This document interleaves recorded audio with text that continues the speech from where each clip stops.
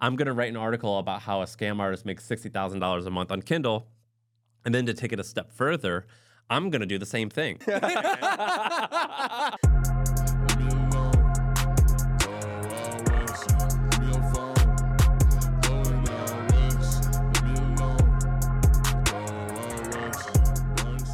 What is up, everybody? This is Michael Zakand. I'm joined by my co-host, Simran Sandhu, and today we have a very special guest who's very close to my heart. It is Sam Parr, none other. He's gotten quite famous on the internet lately. He is the founder of The Hustle, which sold to HubSpot for tens of millions of dollars.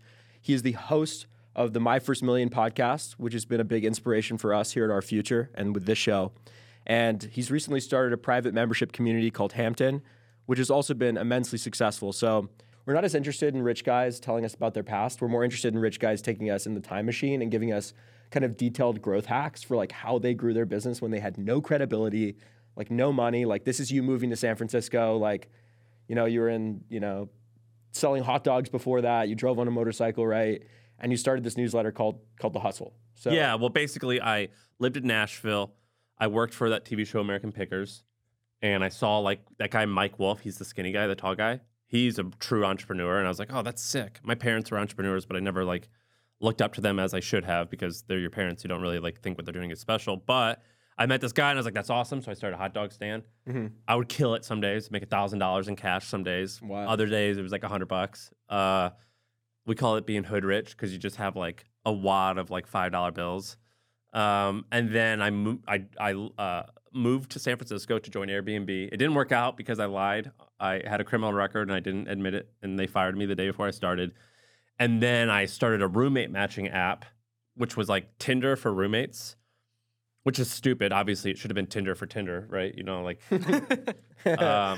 But we did that for roommates and then sold that. And then I was like, all right, I got to start something new. I don't know what it's going to be. So I started an event called HustleCon, and I made that popular by blogging, which people today, like I've done some of these podcasts where like I go viral because I'm like, oh, I would just start a blog. And then all the young people are like, who the hell reads blogs? No one blogs anymore. It's nonsense. I think you can still make a shit ton of money. I think from that's them. nonsense. Yeah. I think it's crazy. I think that it's crazy how wrong that, like when I say blog, I mean like a newsletter and then I'll write something on like a webpage.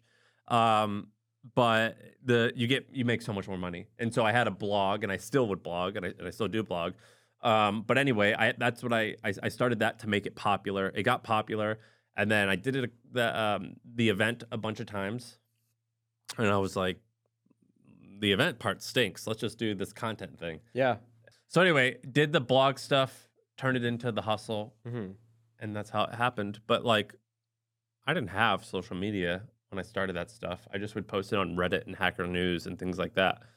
And I think our first month at The Hustle, I think we had like 800,000 visitors to the website, mostly because of Reddit and Hacker News. And that shit still works. Well, I think you've talked a lot about this on MFM, right? Like I've heard a lot about the story, but what I want to know is the big inflection point early on where it was maybe one conversation you had or someone who kind of changed your entire trajectory, where it was like, hey, you're doing this Airbnb Tinder thing, but maybe you should look at conferences. How about how did the idea for HustleCon even come about? Like, who pointed you in that direction? I met a guy who originally hosted the first HustleCon, and he did it as like a hobby, and it made like $5,000. And he was like, I'm not doing anything with this domain name or this email list of like 500 people. Yeah. Do you want it? And I was like, yeah, I'll do it. I've never been to a conference, but yeah, I'll do that. So that's how the idea. So I didn't originally have the idea. Someone else did, but I kind of made it my idea by changing it up. But what conversations did I have early on? Just like moving to San Francisco. So I started a book club. It was called the Anti-MBA. And I hosted a book club every week for 2 years. And the way it would work is I would pick a book once a month. We would read a quarter of the book every week. And I would get in these like experts on the book to come in and like lead a conversation. And eventually like 2,000 or 3,000 people would follow the discussions online, like via an email list. And then I would have like 10 or 20 or 30 people. That's why I met, you know Sieva? Mm-mm. Sieva Kaczynski? I subscribed to his newsletter. Yeah, so he runs like a PE firm worth like, I think they have $100 million in assets or in revenue. Yeah. I posted to create my book club, I posted ads on Craigslist. And he showed up to the first club. meeting, and that's how That's we awesome. we became friends. That when I became friends with like, there's a bunch of people who are really wealthy in crypto who originally came to my book club. Like that's how I met most of my friends early on. And so I would do this book club, and I just met all these people that were doing cool shit. And it was like basically the way I describe it is like you think of like this building or like this Shure microphone, and you're like, that just has always been there and just always existed. But then I would meet these people who actually were making this stuff, and I was like, oh, that's so cool. I can make anything. And so I really had a lot of faith meeting a lot of these people that I can do anything I want. A big inflection was at HustleCon. I used to tell people to come, like if their talk was at 3 o'clock, I'd be like, you got to be here at noon for mic check. There's no mic check. That's not a thing at a conference. Like it just works, This right? is the Sam Parr one-on-one they're getting. Yeah, I wanted to hang out backstage, and I remember being backstage. He's like captive audience. Yeah, well, I wouldn't talk to them. I would listen because it would be me. Like, all right, one time it was Casey Neistat. It was the founder of ClassPass. It was the founder of WeWork. Oh man. The founder of Away. It's like Away Yeah. Travel. Yeah. Jen Rubio, and then like 3 or 4 more people. I'm probably mixing up a couple of the years, but it was like also like the founder of The Athletic, and then like this guy who started Poshmark. You remember Poshmark? And like all these successful people, and we like they were just it was in a room just like this, and they were like complaining to each other about like they'd be like, "Hey, are you guys raising funding? Oh, it's rough out there. Did you raise from this person? Man, it's so hard." Or I've got to fire this person, but I'm really afraid to. Or like they would just. So you're just like a fly on the wall. I'm a fly on the wall. Like I would Yeah. like throw a question. I'd be like, "Hey, what are you guys doing about blank?" Or like, "How are you solving this problem?" And they would just start having these That's conversations, awesome. and I would just listen. And I'm like, "Oh man, this is like so powerful." Like I remember like the founder of OkCupid. His name's Sam Yagan. He was the CEO of I think Match.com, which is like a Okay. multi-billion-dollar thing. He was so nervous to go on stage, and I like got him a bottle of water, and he like snapped at me, and I was like, "Hey man, it's cool to be nervous. Like you want to talk through this, like." And he was like really nervous. And I remember like being able to be around all these like billionaire-ish people. And I was like, they are not 10 times smarter than me. Some of them were, but most are not. But they're like 10 or 20 times more successful than I am. And I just remember being around these people constantly. And it gave me a lot of like faith. And I'm like, damn, like it's not the gap of success is huge, but the gap of ability is not significant. It's funny because you still have that mindset. Like I think your kink in business is surrounding yourself with people who are more successful than you. Like you Yeah. really get off on that. Like Yeah, you're doing but that with Hampton. You did that with HustleCon. Yeah, You've but bridged the divide. It's kind of, but it's like the same thing with like sports. Like, why is it that like a lot of really cool athletes or great athletes come from like one location? There's definitely like some aspect of like they're just maybe more talented or like whatever it is. I don't know, but there's something about being around like greatness that rubs off on you, and I find that to be very fascinating. So I like being around people who like do Yeah. interesting stuff. I think what's cool about it is like the real value you provide is being a connector. You bring all these important, powerful people in a room together and just let them do their thing. Yeah, and well, let I the take pride in conversation that. very organic. You guys are that, right? You guys emailed me in 2020. Yeah. Maybe 2020. Did you guys ever tell the story about on this? So basically, like he had Michael at universityofmichigan.edu or whatever, Yeah. like, and like I remember doing a call with you, and you were in a dorm room, I think. Wait, can I tell you the actual story? What? So I was doing a podcast before I started the short form TikTok shit.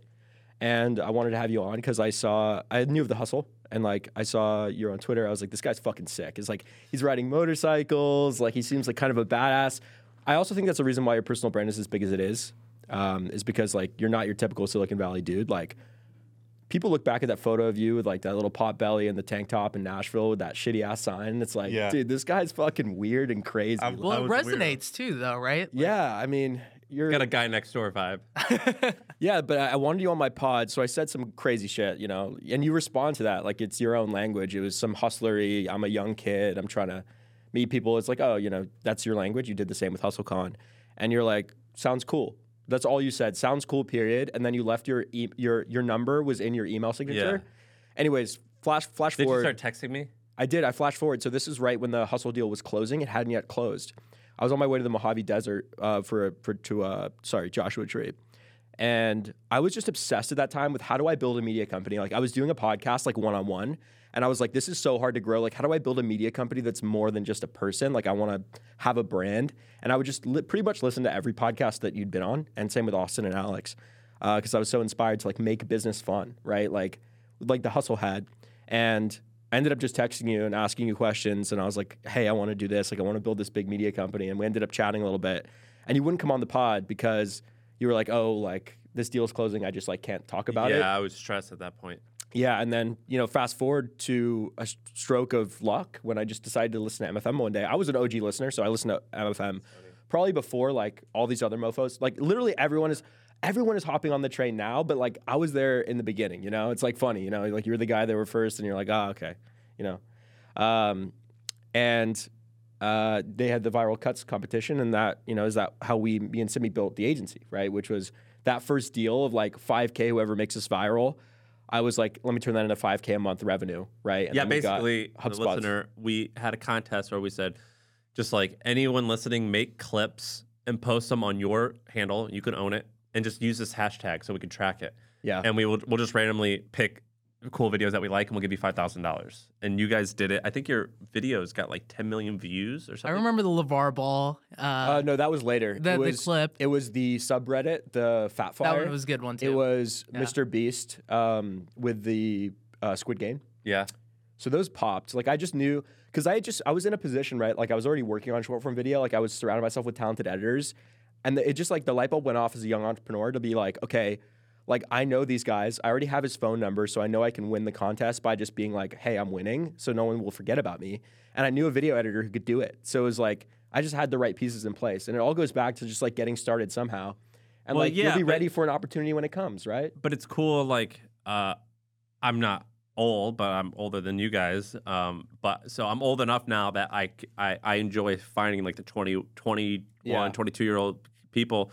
And I think it was the same thing when I started in Silicon Valley. It was like people were like, "Oh, you're young and you're getting after it. That's cool.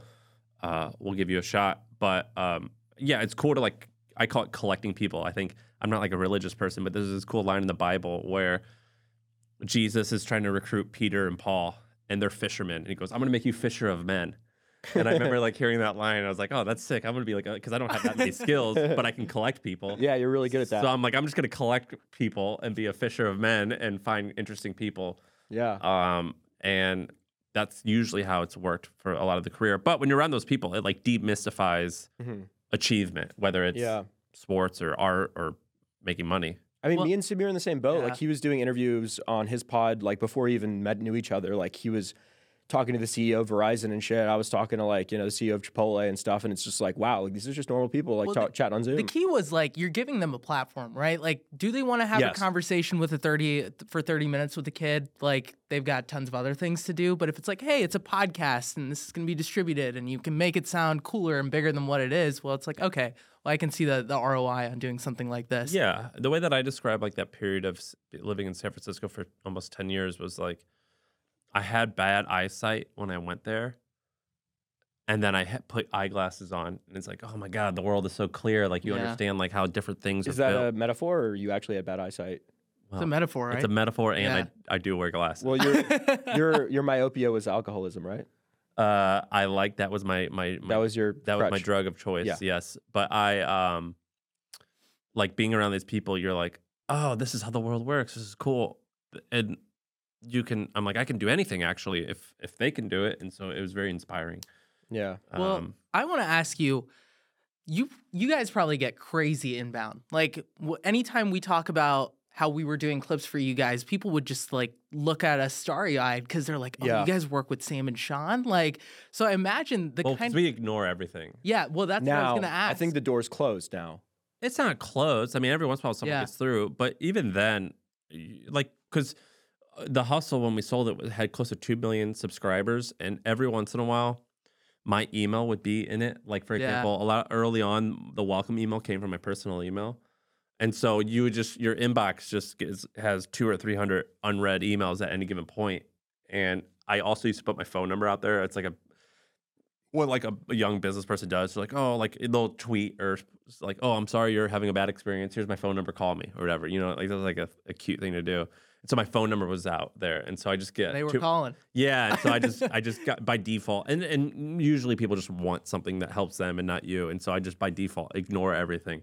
But yeah, we ignore everything. So how do people cut through the noise? I mean, this is one story on how we did it, but like you're getting a shit ton of inbound. What are some like interesting things you've seen or just crazy emails that you've gotten where it's like, okay, this kid has some chutzpah, like I'm gonna take a chance on him? Well, typically when they email you ideas on what they're going to do, that goes straight to junk. It's far more interesting where it's like, I've already done X, Y, and Z. Yeah. Here's the website, and here's the results. So like just really interesting and good results stick out.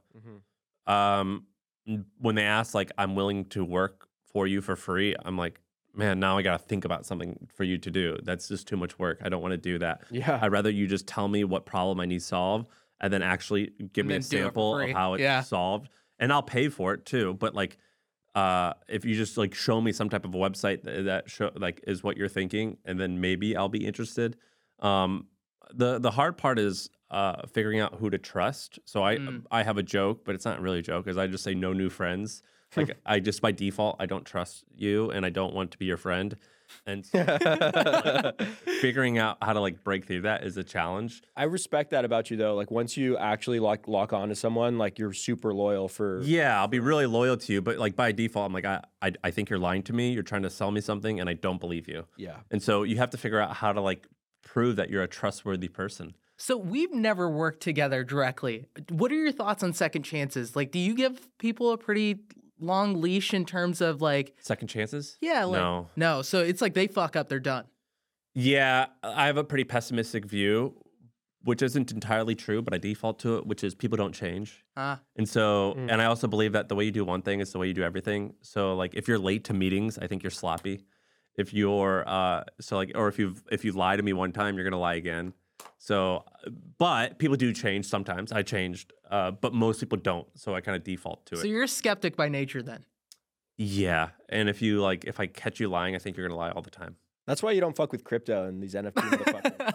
I don't like a lot of them, but I think that but like a lot of really successful people, probably myself included, we have done like some shady things when we first start out on the internet. So like you can change, but like I think if you are dishonest once, you will likely be dishonest often in the future. So like something that, we all share is like we run, with our Futures running a viral media brand. You were doing the same with Hustle.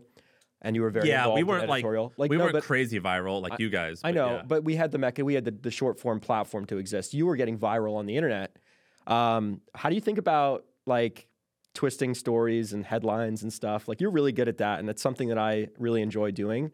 I believe these days you have to trick people into being educated. So how do you think about that and the ethics around that clickbait? I think that you want to tell the truth, but the best possible version of it. I like that.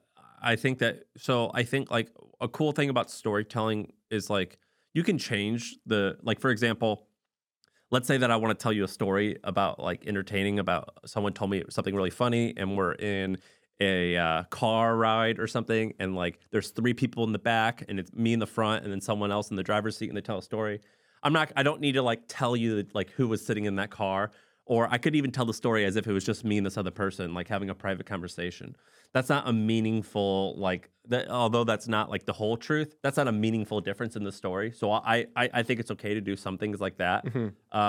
But I think that people, particularly your guys' age, have a pretty high bullshit detector. And the best way to circumvent that is to not bullshit. And so I try my hardest not to bullshit too much. But I think you can sensationalize the truth. Yeah. But I try my hardest not to like bullshit too much. Yeah. Because I think that you'll lose trust. But I think that you can do crazy shit to grab people's attention.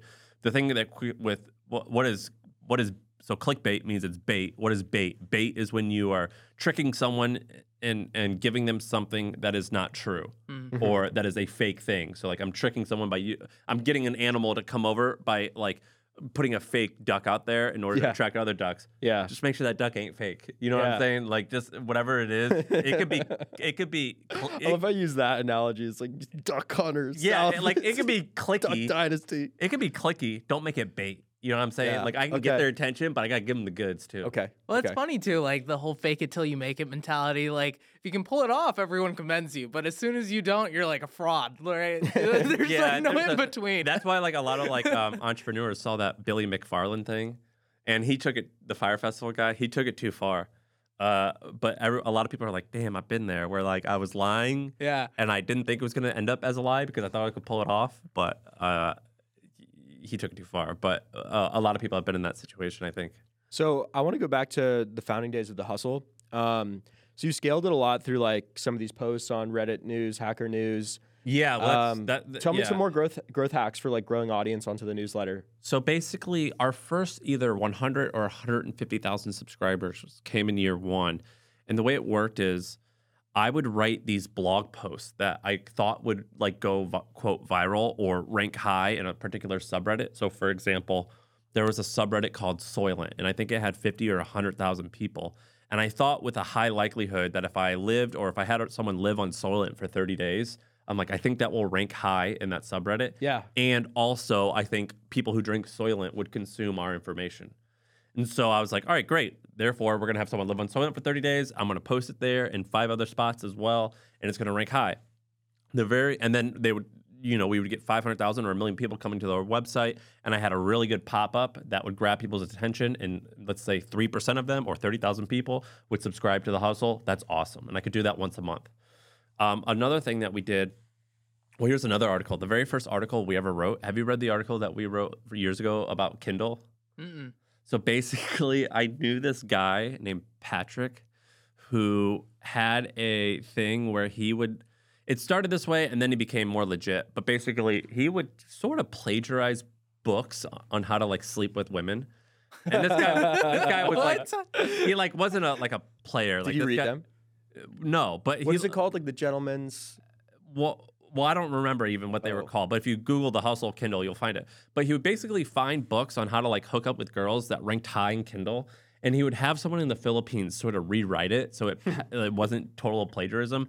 And then he would get a clickbait looking title and image for the cover of the book, and then he would hire these people to quote buy it and review it. And I was like, this is horribly scammy and unethical, but it's wildly interesting. I'm going to write an article about how a scam artist makes $60,000 a month on Kindle. And then to take it a step further, I'm going to do the same thing. And so we did some research and we're like, which categories of Kindle have the highest liquidity, meaning I can rank, like there's tons of buyers. And it happened to be romance novels. And so I was like, great, let's write this article about Patrick and explain what he does. And people are going to doubt us. And then the next week, like we're going to put in the article, next week, we're going to prove this is true by doing it. Subscribe here. And then the next week, we plagiarized, in 1 week we did this, we plagiarized this book. We called it Captivating Claire. And we found that like there's this weird niche of like people who like want to have sex with military people. There's also this weird like niche of romance novels of women who want to have sex with like werewolves. I guess that's a thing with that movie. Oh, isn't it called like what's that movie with that Patrick guy? Oh, isn't it the one with Michael J. Fox? I don't remember, but there's some movie where a vampire or a wolf. Oh, you're talking about Twilight, bro. Yeah, that thing. So it's like it's weird when you say it, but like there are movies like that. But anyway, we plagiarized this book. We got these people in the Philippines to buy it and rank it, and then we released it, and we became like #1 in a particular niche for romance novels, and we wrote about doing it. And it turns out the book that and then we posted that in like reddit.com/ like self-publishing authors, and people got so mad at us, particularly like these stay-at-home moms who love this category of novels. They thought that we were mocking them. We weren't mocking them. We were just happened to choose that genre. And we were kind of making a point that like you shouldn't trust everything on Kindle and how it's kind of bullshit in a lot of cases to be a quote a bestseller and charge speaking fees. Yeah. And that became a hit. Turns out the book that we copied was owned by Harlequin. Do you know what Harlequin is? Publisher? Yeah, have you heard of it? I've heard. I know they compete with. I Random hadn't House. even heard of it. They compete with Penguin.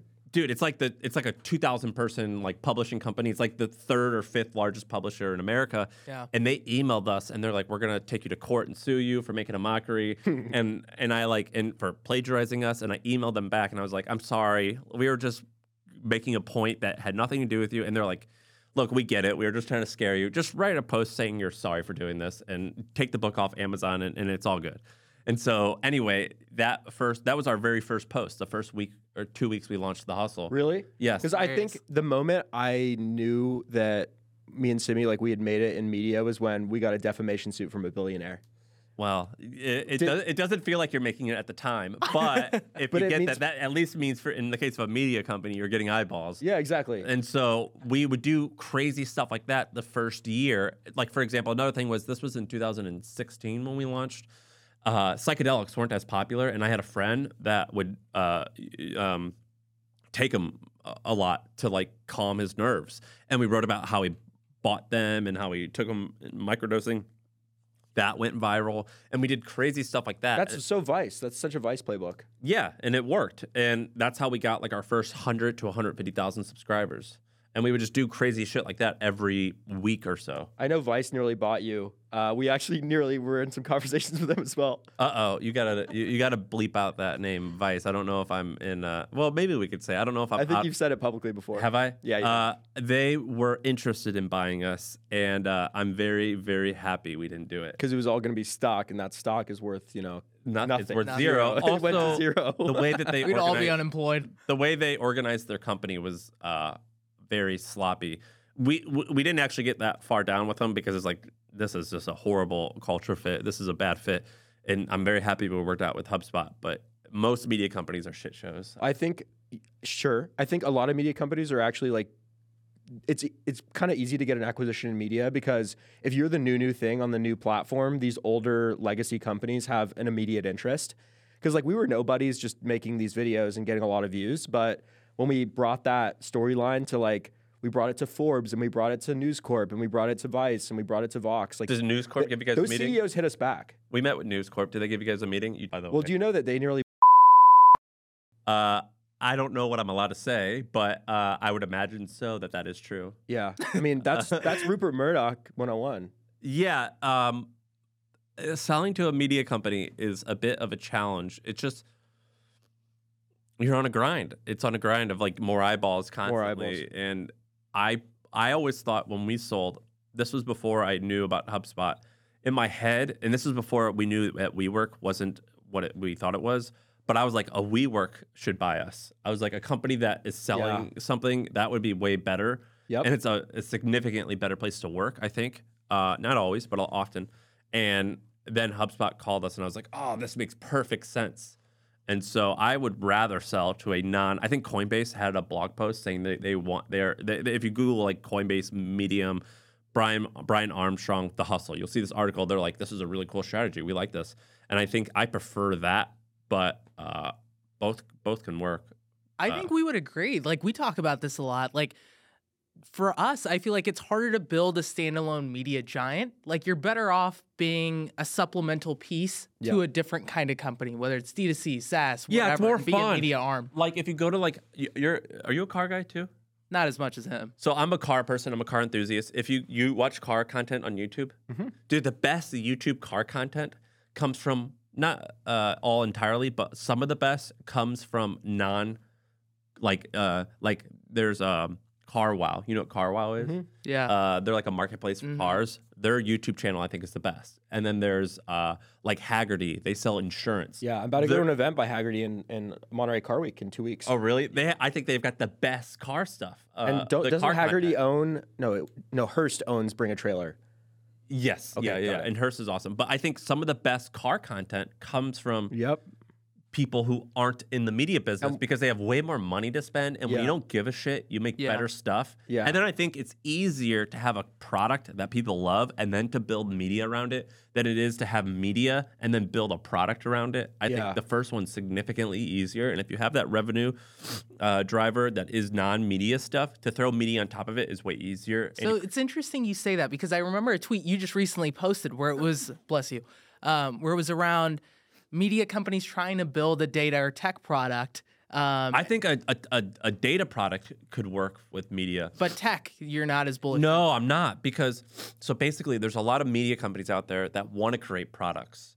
And it's not impossible, but I think that A, doing more than one thing is very challenging, even when you're big.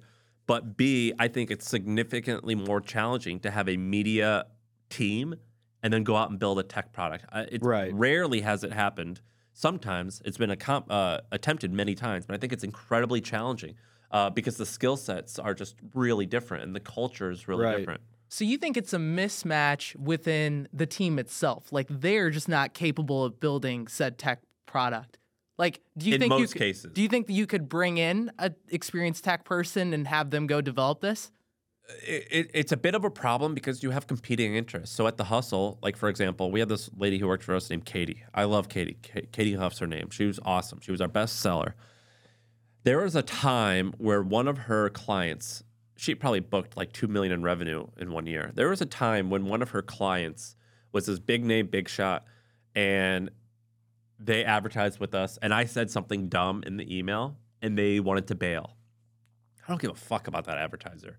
But I cared about her. Yeah. I didn't want her. She was going to lose money because that person was bailing. And I had to think like, okay, what do I care more about? Like this ego and this concept of like, I'm going to say whatever the hell I want, which should be true, but I'm hurting her. And so that you're like at a conflicting interest there. And so it's the same way where if you have a limited amount of eyeballs or ad space, are you going to promote your own product? And that was the thing we had at Trends. We had Trends, we had a subscription product. So there was competing interest there. Whereas I think if you're, let's say that you are a tech or a product company, and then you want to, I don't know why you would, but let's say you want to sell advertising space, it's a little bit easier to like, hey, we have this extra stuff, this extra space that you could sell versus we only have this amount of space. It's all sold out because our ad sellers need to get their commission. Now we're going to promote our own thing. Now that hurts the ad sales and it hurts our salespeople. That is a little bit of that's a hard thing to pull off, I think. Yeah, well, I just think we're going to see a lot less, like, media companies get acquired. Like, I just think the media company is, like, a thing of the past. And, like, I'm really proud that we were able to, like, do that because I grew up admiring you, Alex, Austin, and you guys. And I wanted to do the same thing. And I did it on a much smaller scale. But I just think brands in media are just a thing of the past. Like, no longer are there going to be these, like, outlets and publishers. It's much more, obviously, like, creators and stuff.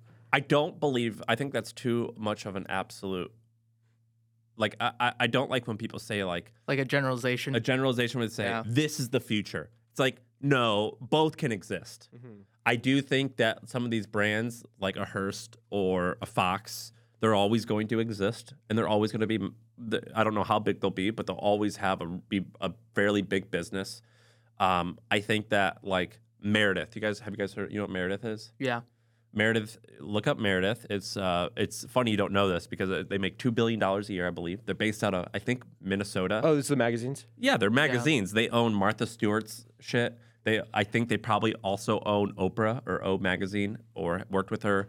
If you look, I'm sure they've done something with like Jessica Simpson. Like it's basically middle America women read their stuff, and like you're always gonna find someone who can appeal to what you just said is a very tech coastal viewpoint, but there's 350 million people in America. There's a lot of room for everyone to. Well, you talked about that other guy, right, who does a airplane magazine and then uses it to sell hangar space. Oh, that's a great one. Craig Fuller. So this guy named Craig Fuller. So he's one of the examples of people who have done what I said most people can't do. He started, what's this thing called? Craig Fuller's his name. FreightWaves. So FreightWaves. I forgot it was the FreightWaves guy, but that was a media company in shipping. I know, but listen, it's the same guy who did both. Okay. So he did FreightWaves, which was basically the Bloomberg playbook. So they created software. I think the software helps shipping companies figure out where their products are going. I don't remember exactly, but it's an enterprise software.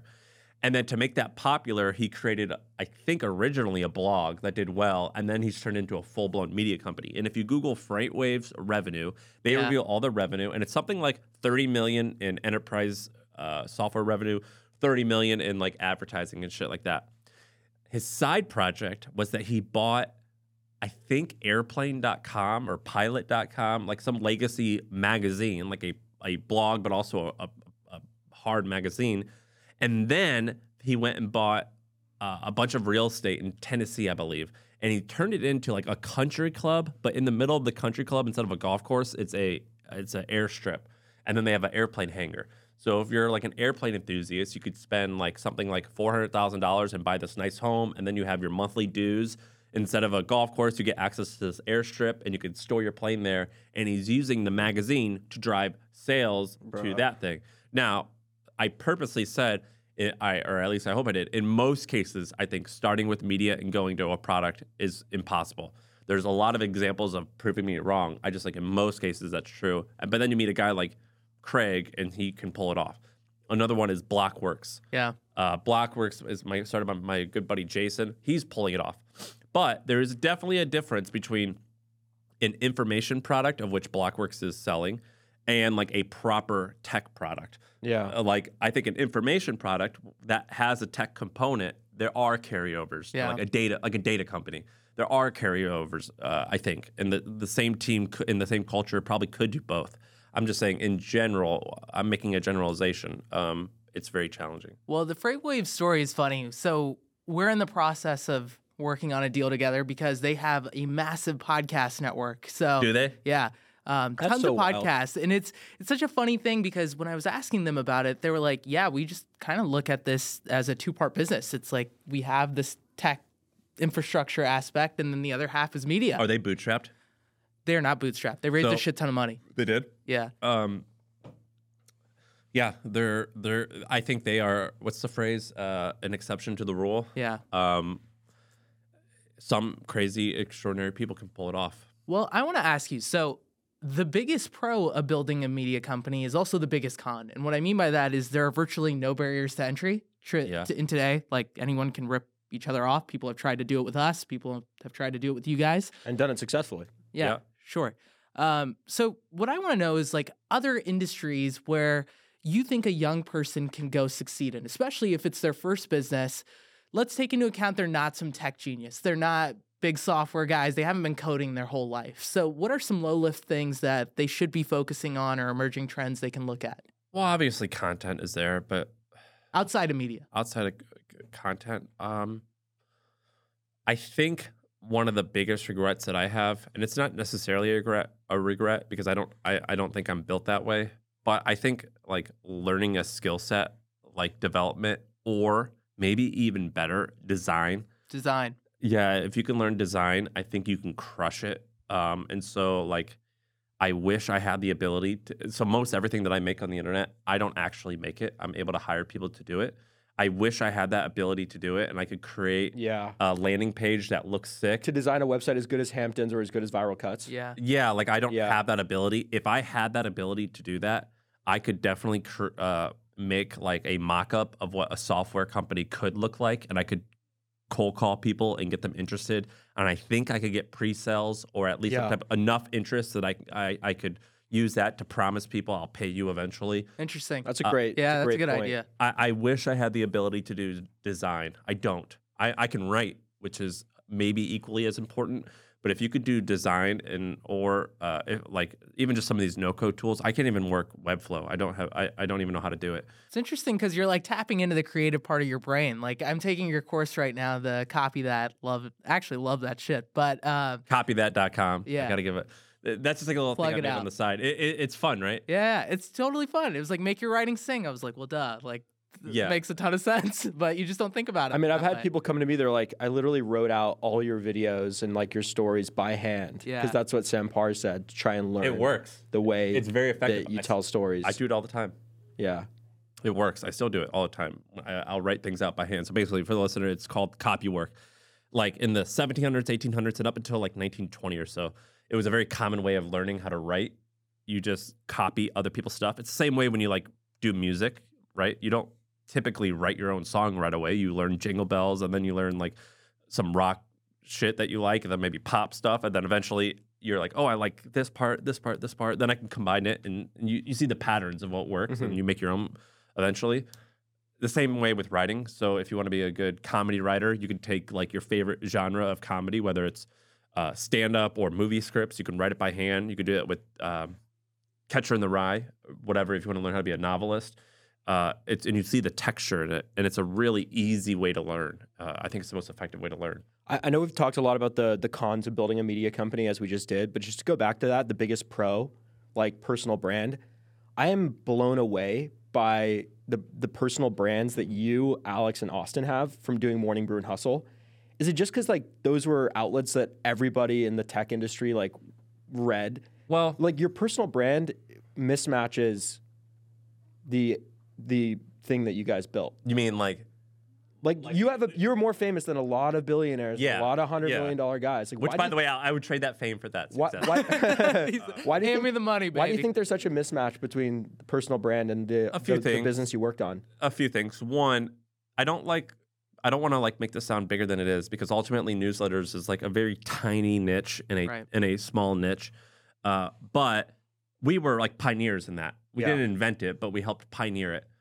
So it was like us, the Skim, Morning Brew. It was like a very popular thing, and we were like 5 years ahead of where a lot of people were. Like when I pitched the Hustle to someone, it was a CEO of a really popular media company that I'll tell you afterward. You just definitely know who they are. They're multi-billion dollars.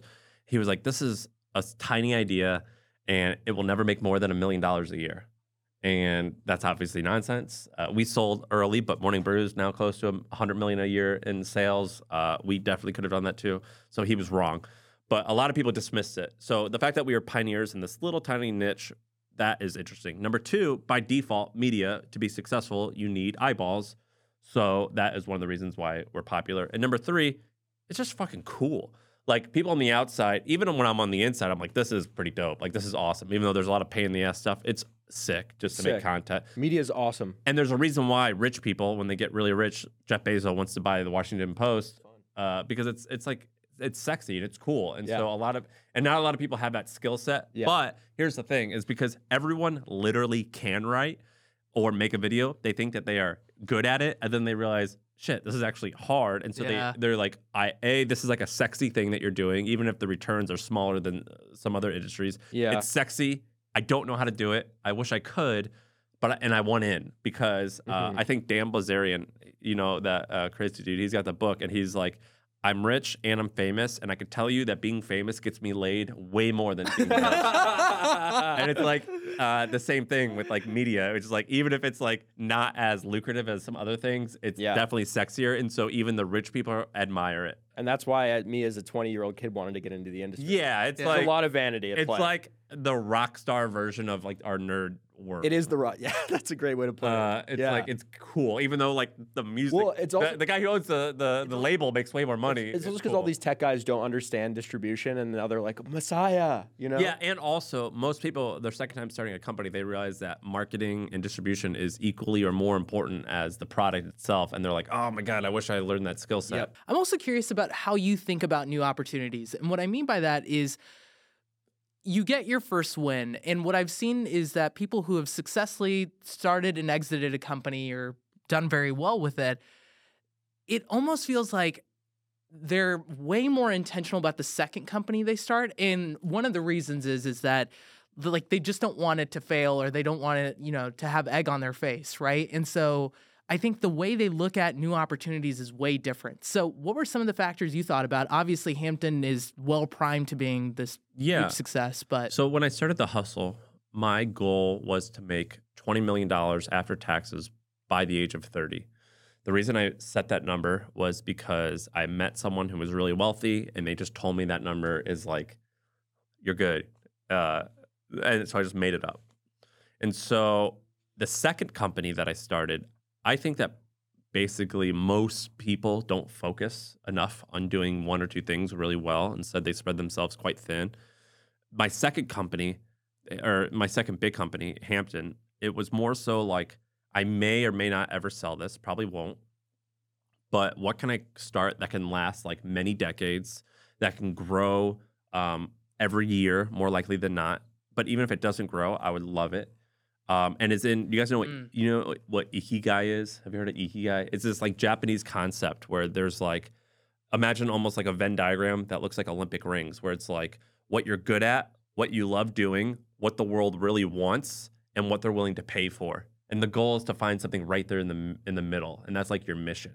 Because if you have like something you love to do, but it doesn't make any money, that's just an expensive hobby, right? If you have like something that makes a lot of money, but you don't really enjoy doing, then that's just a shitty job. And so the goal is to find something right in the middle. And I remember after I sold the hustle, I took roughly 2 years, sometime between like 6 and 18 months. I forget the exact time. But like I started Hampton about 2 years after I left the hustle, or sold it. And I was like just researching like crazy. I called it like I was scheming. I was like, I'm going to research like crazy. I'm going to find something that's hopefully right in the middle of that Venn diagram. And I wanted to like nail that because I know that if you find something that you really enjoy doing and is lucrative and all that, it can last a long time. And what you see, I sold the hustle in year 4, so I barely saw it. But in like the more you go, if you do a good job of doing it, things compound and like real value will happen like every decade or so. And so I was like, what can like compound over many years of time? And it's going to do that because A, it's a good business model. It's a product people want. I'm willing to do it for decades. And so I was really careful about that. And I just think that most people, they don't really focus. They're not, when you're just starting out, I think just get your fucking win. So you Get the win. you support what we did, and that Well, I don't know if you define that as your win or not. I don't know how you defined if that, what it depends how you defined it. But I think that like get some type of financial security, get that nut, and then I think that's an appropriate thing to do. Is just like, dude, whatever you can do to get your first win and have like some breathing room. Yeah, it's totally worth it. But then when you can, after that, if you're able to think about what can last many, many, many decades. Because a lot of times you can create a significant amount of value over 20 years, way more than 5 years. Yeah, but you're different than what I've seen other founders in your exited founders in the industry do. Like they're trying to spread themselves thin. They're trying to do a million things. I think that's a They're huge trying mistake. to be ultra leveraged. They're trying to do a VC fund. They're trying to find the next big thing. You went all in on one idea that you thought was great, and I think that's different from what your peers of similar net worth and personal brand have done. I think they're wrong. I mean, who am I to say? As long as they're happy, they're right. But if I had to make a bet that in 10 years, will they wish that they could have focused on one thing? I would think they would. Mm-hmm. But I don't know. I mean, some people have, like one of my great friends, his name's Sahil Bloom, his lifestyle, he fucking loves his lifestyle. So he probably doesn't want to focus on one thing because he's happy. So in that regard, he's winning. He's made the right decision. Right. But for other people, like I think Austin Reef and I are very aligned where we're like, we want to start a real company that we actually work inside of, where we build a culture, where we actually hire people. I think that has a significant higher likelihood of lasting for a very long time. And money is not my main driver, but I think it will create a significant amount more value than all these other projects combined. It goes back to an interesting quote by like Steven Schwartzman that I just read in his biography, which was, small goals and big goals are equally hard to achieve. So you might as well shoot for something that your effort will be commensurate to the reward. Yeah, I agree with that. I think that I think that for some like really big, like I didn't want to raise VC because I didn't want that pressure. So like one could say like, well, my goal isn't big enough because I haven't raised venture capital or something like that. But we were lucky; we had money to self-fund it. But I think that I would add to his point, but he's more successful than me, so he's probably smarter. But there's like this point of like, what lifestyle do you want, and can you make all that align? Mm-hmm. Has your philosophy changed where it was you wanted your nut, right? So it was build to exit, right? Get some substantial capital at your disposal, to now building to hold for forever, for a very, very long time. 100% it has changed. Okay, and what caused that mental shift for you? Having money. Having money. Yeah, because I know that at a baseline, I'm good. Anything else is just upside. But I definitely don't necessarily need more to live a life that I want. I still want more just to prove myself that I'm capable. You know, just like when you're lifting weights, it's like you don't need to lift. You don't need to be able to bench 300 pounds. Why do you do it? It's just fun to like grow and improve. So I still have that aspect. But it changed in that I saw success. And so I had the ability to be calmer and not freak out and not want it so much. You know, like when you're meeting a girl, treat them mean, keep them keen. I knew some like hot girl. She was one of my good friends. Her name's Carly. And I was like, Carly, I want to meet more girls. What do I do? And she goes, I just treat them mean and I keep them keen. Like the less I want them, the more they Yeah. want me. It's like a little bit of truth with money. It's like the less I care, the more easily it comes. Yeah. It's like a life principle, damn near. Yeah. And so I'm able to be offensive a lot more. Yeah. And I also like realize that I'm friends with all these guys now who have like, Austin's one of my close friends now. And like, I see like the difference of when we sold, I think the year we sold, we could have done about 20 in revenue. And he only sold part of the business and now they're still running it. And I don't know what they sold. Have they said publicly what the revenue is? No, I don't think so. I think last year they did, and it was 75 or something. And I'm like, oh, damn, we could have done that too if I just held on. I don't regret selling. But you like see like, damn, if you like things Where really, the ceiling could yeah, you like things really compound if you do it right. And so I've understood like a long-term perspective, a much longer term timeline. Whereas early on, you're like, I agree, you should have a shorter timeline. Just get it as good as you can. What about your mindset on competition? And the reason why I ask is you and Austin and Alex like hated each other, right? And now No, I didn't. now hate you guys are like best buddies. I didn't hate them personally. I think I told stories to myself to hate them. I always had a ton. It's like Just add some fuel it's to like the fire. UFC fighters. Like you may you may dislike them, you may not, but you want to fucking kill them. Yeah. It was like that. It was like that type of vibe. I had a lot of respect, but I would if I could, I would crush them in any way I could, or I would hurt them any way I could. Now I have a lot of love and respect for them because you both won. Yeah, we all won. No wonder we're not competitors, and like I got to know them, and I realized we all have similar values. Yeah. Like we're I mean, no wonder Brad Pitt and Leo are friends, right? Yeah, like right. they were probably duking it out for roles, and now they're just like, "You're at the Oscars, I'm at the Oscars." That's an ambitious analogy, but I'll take it. Yeah, definitely blown It's up. probably a little bit healthier too. Like, you know what I mean? You know what I think is interesting about competition is like whenever you think you have a novel idea and like you're executing on it, somebody else came to that conclusion independently in another part of the world. We didn't know each other. I didn't know that I think they launched before us. I had no idea who they were Isn't for that years. just funny? in. Like while Oppenheimer they were thinking about the nuclear bomb. The Russians the Germans, and the Russians, they were all working concurrently. It's like innovation happens at the same time in different locations with different minds. Or it's like the 4-minute mile. Roger Bannister, like a lot of people hadn't done it, and then Roger Bannister did it, and then that same year, 4 other guys did it. It's a crazy phenomenon. It's like the alternate like universe idea. Yeah. And then, like, once we knew that they existed and they knew we existed, I don't remember when that happened. We definitely, like, I always tease Austin. This isn't probably the truth, but I was like, everything they've done that has worked, they stole from me. Of course, we stole an equal amount. Yeah. Found inspiration. We'll use that. Yeah, like, we definitely stole, like, the good parts, and we learned. But we took different paths. They ended up launching tons of newsletters. We weren't going to. We were going to be more verticalized and launch more stuff to a particular audience. I think both would have worked fine. But yeah, they killed it, and now they're one of my close friends. I love those guys. So I have a question for you about Hampton. You're talking about the longevity of this business, like decades. I think a lot of people joined Hampton to get an association with you because they're like in love with you and you're their hero, like you're so big. Think what happens when that fades? I think you're overestimating that. So I bet most of the people heard about it through me because I've got a megaphone. I interact with so we have many, many hundreds, soon thousands of members. I interact with like very few of them. So, and I'm not even the CEO of the company. I don't even make a lot of the major decisions. So I think you're overestimating my importance of that business. I am basically the TV channel where the ads are. The product is totally different. Okay. It is away from me. The reason I wanted to do Hampton was, have you guys heard of YPO? Yeah. So that was created in the 50s, in the 1950s. There's another company called Vistage that recently sold for multiple billions of dollars.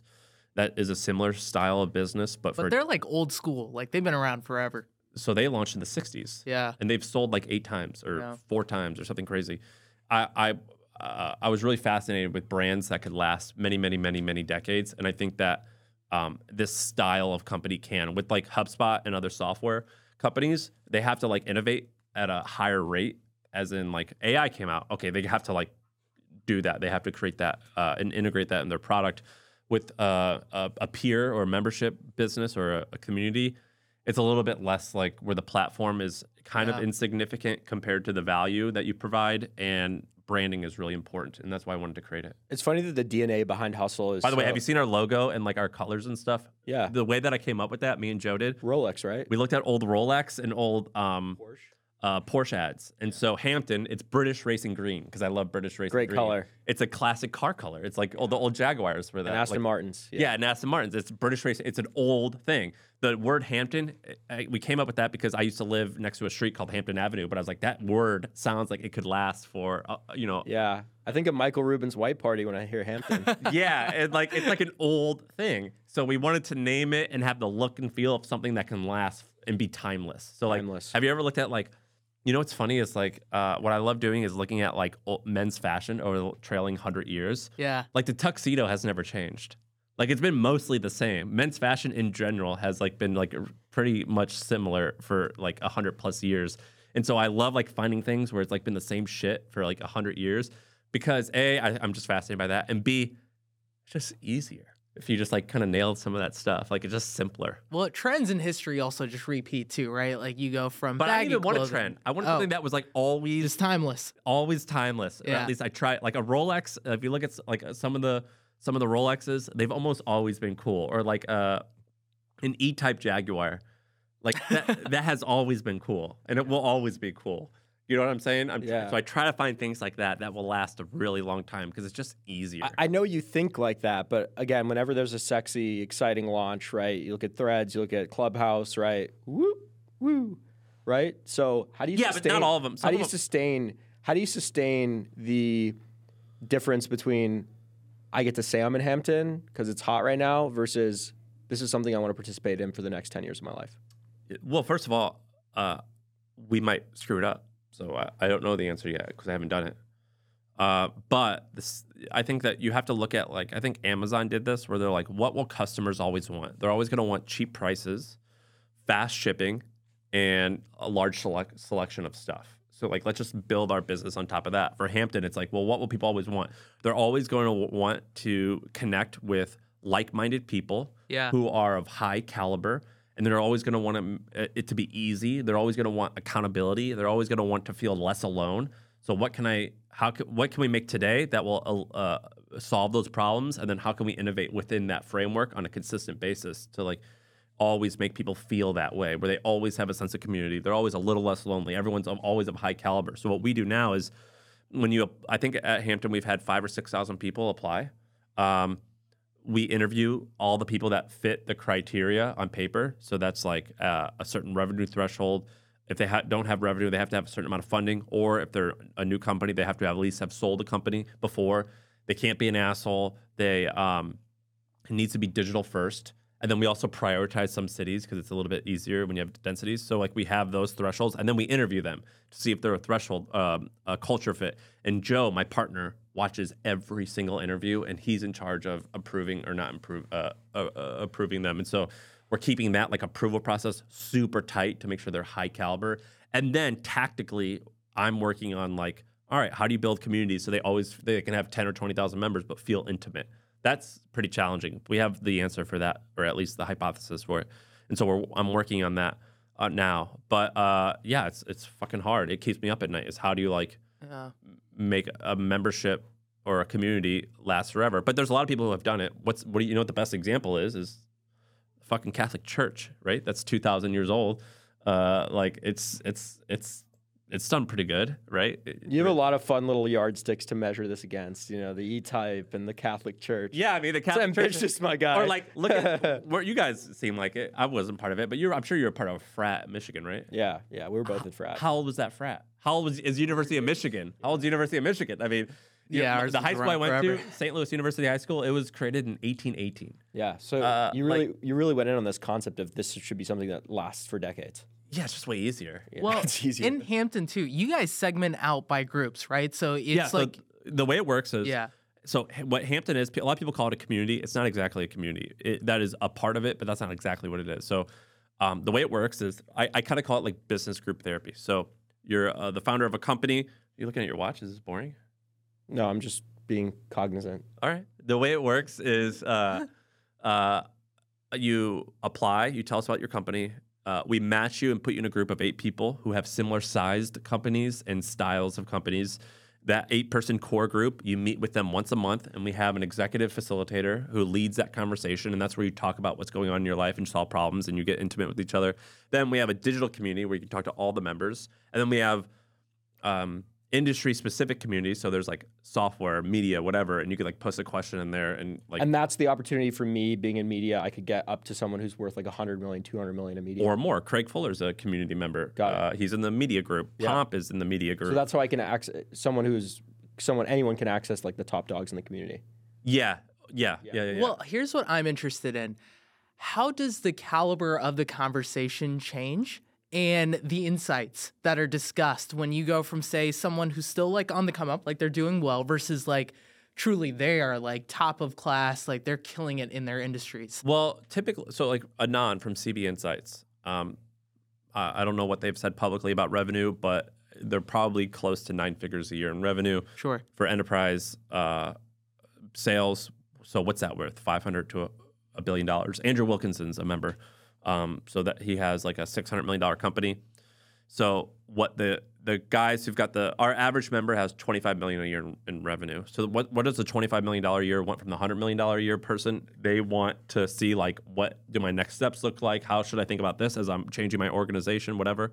But the older guys or the more successful guys, what they want from the younger folks is like, what's the latest and greatest? Yeah. Trend. And that's why you like hanging out with young people too. Yeah. So Yeah. like it's a good trade. Or they're like this guy who's got like this Chrome plugin who's only doing $1 million a year in sales. He's growing like crazy through this particular ad channel or something like that. And so that's like the bigger companies are like, well, we have found what works and we're going to exhaust that. Yeah. But we need to know like what else is happening. How much have you noticed the restriction is usually like there's some mental block for someone getting to the next level versus like they just need more time?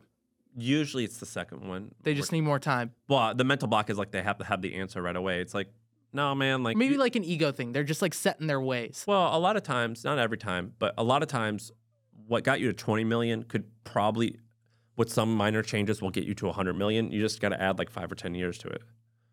Like whatever's working, it's just like, yeah, just keep doing that. And then once that breaks, make sometimes a big change, most of the time like a small to medium change, and you already know the answer.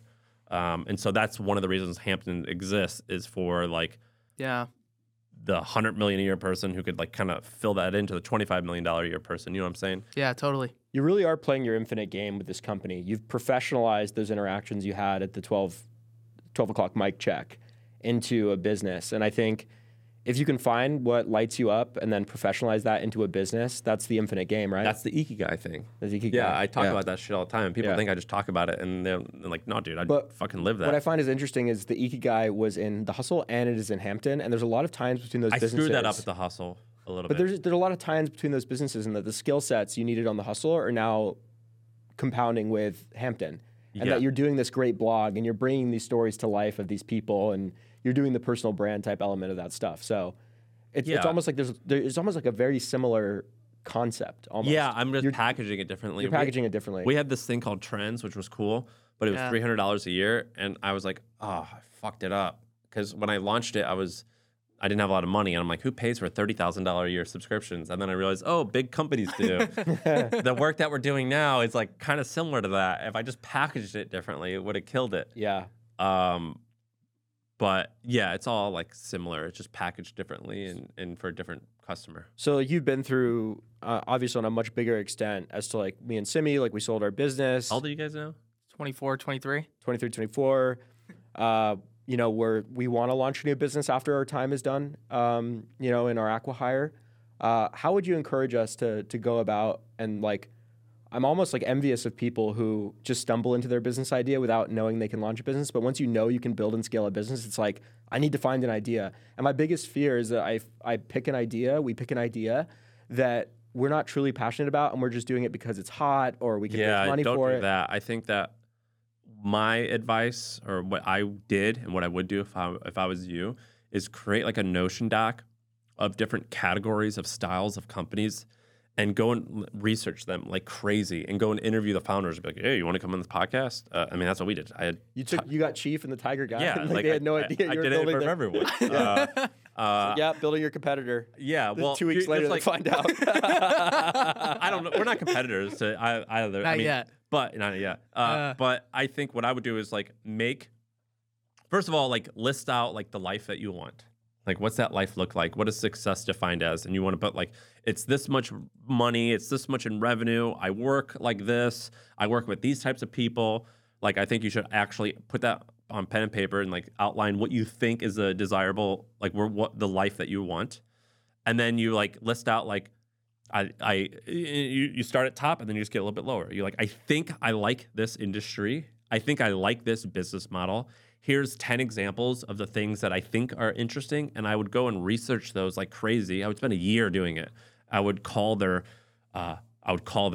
like if you could, the founders, call the employees. Yeah. Learn all about it. Yeah. And try to like get behind the scenes information to figure out, does that align with what I think I want? Cool. And then all while doing this, you have a vague idea of where the opportunity is. But as you talk to those companies, you could talk to their customers as well. You should. And you like, that will start honing in on the opportunity. And then I think you should call a few more customers and figure like, if you could actually sell them to come to you, but don't actually do it. And it's like, all right, cool. I think I know the go-to-market strategy and what the offering is. Now let me keep researching this other industry, this other industry, this other industry. And it's like, all right, I've done a pretty good job of analyzing everything out there. I think this is the one that we should go in on. Let's go all in on that for like 3 to 6 months and see what happens. Yeah. That's what I would do. Now, that is the playbook, I think, if you already have if you're like, I can't do anything for the next 6, 12, 18 months. I have a little bit of time and money. I want to do something that can last many, many decades. If you're just starting out, I'm like, whatever fucking works, just exactly run. But if I'm you, that's what I would do, which is like, I kind of I have some experience. I know what my skill is. I kind of know how to do this. I would be very methodical about I call it plotting. You want to plot and scheme. I'm like, I'm plotting. I'm like, in order to like, don't disturb me. I'm plotting. Yeah. I'm plotting. Like I'm plotting what the plan. I'm making the plan right now, and that is what I think most people should do. And it's just like you don't get married right away. I mean, sometimes that works, but you typically you want to go on some dates. You want to see what's out there. Totally. Like I think you need to plot. A lot of dating analogies in this podcast. Well, I was a 21-year-old who like couldn't meet any girls, so I learned how that shit worked. But I think that like you need to like plot. A very methodical way. Great insight. And you like need to write all that shit out. And I think you literally should call them and meet them and figure that out. And you plot. And the plotting part is your job. Yeah. Be like, I'm not freaking out. I don't need the answer. I call it worry time. Like from June to January, that's my plotting and worry time. But I don't need the answer right now though. Love it. No, I was going to say, so there's two things that stick out to me. It sounds like first, like figure out the end outcome you want. Right? You have to do that. And then work backwards. And then the second thing, and it's funny because I was talking to Eamon, who's the former CEO of AppSumo, and he said something similar, which is like, you want to date an industry. He's like, be very pragmatic. You look at 15 to 20 opportunities that you think could be interesting. And he's like, even just having a conversation with someone in the space. Exactly. He's like, you don't have to get all that deep, but he's just like, filter down. Like, that's what you want to do. And that sounds very similar to what you said. And then when you find the thing, you punch and you go fucking hard. That intensity. That's when the intensity starts to dial down, and that's when it's like you're a sniper and you want to get after it and you say no to everything else. Yep. Yeah. What about timing though? Like if you have 18 months like us, like if you see something, like do you believe that opportunities are more or less evergreen?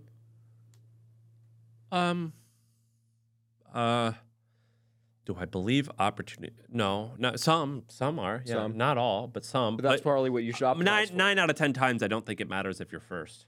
Yeah. Like whatever exists today, well, the opportunity will very likely also exist in 24 months. Mm-hmm. Like if you're talking like, let's say I have no idea if this is true. Let's say it's AI. You don't got to freak out. You know what I'm saying? Like just if it's not going to exist in 24 months, it's probably not an interesting concept. Yeah, that's a good mental framing. Are you moving to the Midwest or New York? Where are you headed? When we got married, my wife was like, or when we first started dating, she was like, I'm from New York City. I have to live near my family eventually. So I agreed. So have you guys ever heard of Westport, Connecticut? I went there the other day. It's pretty awesome. Yeah, it's like a pretty lot nice. of that's Yeah. where like the hedge funds are, right? I'm gonna miss Austin, man. I'm gonna miss having you around, and Austin's cool. yeah, It's just so ugly here. I know. I miss beauty. I need some type of like physical inspiration on a daily basis. It's true. It's quite ugly. It's so ugly. The city feels repetitive to me too. Like you do the same shit all the time. I agree, but it is fun and it's easy to live here. Here, I go to the UT Tower because that's where that famous shooting was. Charles Whitman, you know. Only you would be like obsessed with that. 19, You're like feeling the wall. well, Like a just like blood it's, spatter there. it's just like a historical thing. You guys don't know Charles Whitman? Was that a weird that I knew who that was? He looks just like me. You know who that is? It's like it was one of the America's first mass shootings. It was like this guy who he had a tumor, but he looked exactly like me. If you guys are watching this, look up Charles Whitman. He like went up to this tower and he like shot like 20 people, and it's just like famous because it was like one of the periods where America sort of lost its innocence. It's weird. Like when you see a picture of him that he like looks like me, and now I live like next door to it. Here, look, check this out. Mike, what do you think? Side by side pictures. I'll do it. Is this fucked up or what? Yeah, he looks a lot like you. It's a little wild. Oh, But you also look like a basic ass white dude. So there's a lot of guys. Look who at look that like you, guy. man. There's a lot of That could guys. be my in- cousin, man. A lot of guys in you know who he Kansas kind of looked you. like from Remember the Titans? The linebacker. I forget what his name was. I don't know. A lot of I people. think you kind of look like the guy in Friday Night Lights, Landry. I don't know who that is. You also kind of look like Bart Simpson. I look a little bit like Blake Griffin and a lot like Will Ferrell. That's what I say. Blake Griffin references aren't bad. No, that's a good one. The Will Ferrell We're one's more not. famous than them now. All right, everybody. Thank you for listening to our future podcast. Sam, you're the man. Thanks for everything you've done for us, honestly. Like, Appreciate you. Well, whether it was being the arbiter between us and Morning Brew or connecting us with the HubSpot folk, been invaluable to the journey. So, we guys got to chop this up and give me lots of views. We'll yeah. do. Always And did. Always have. Always will. we're headed to New York City in a few weeks. If you want to be one of our other first in-person interviews, give us a shout. We'd love to have Definitely. you. Absolutely. Cheers, everybody. Stay frosty. Stay frosty. Peace.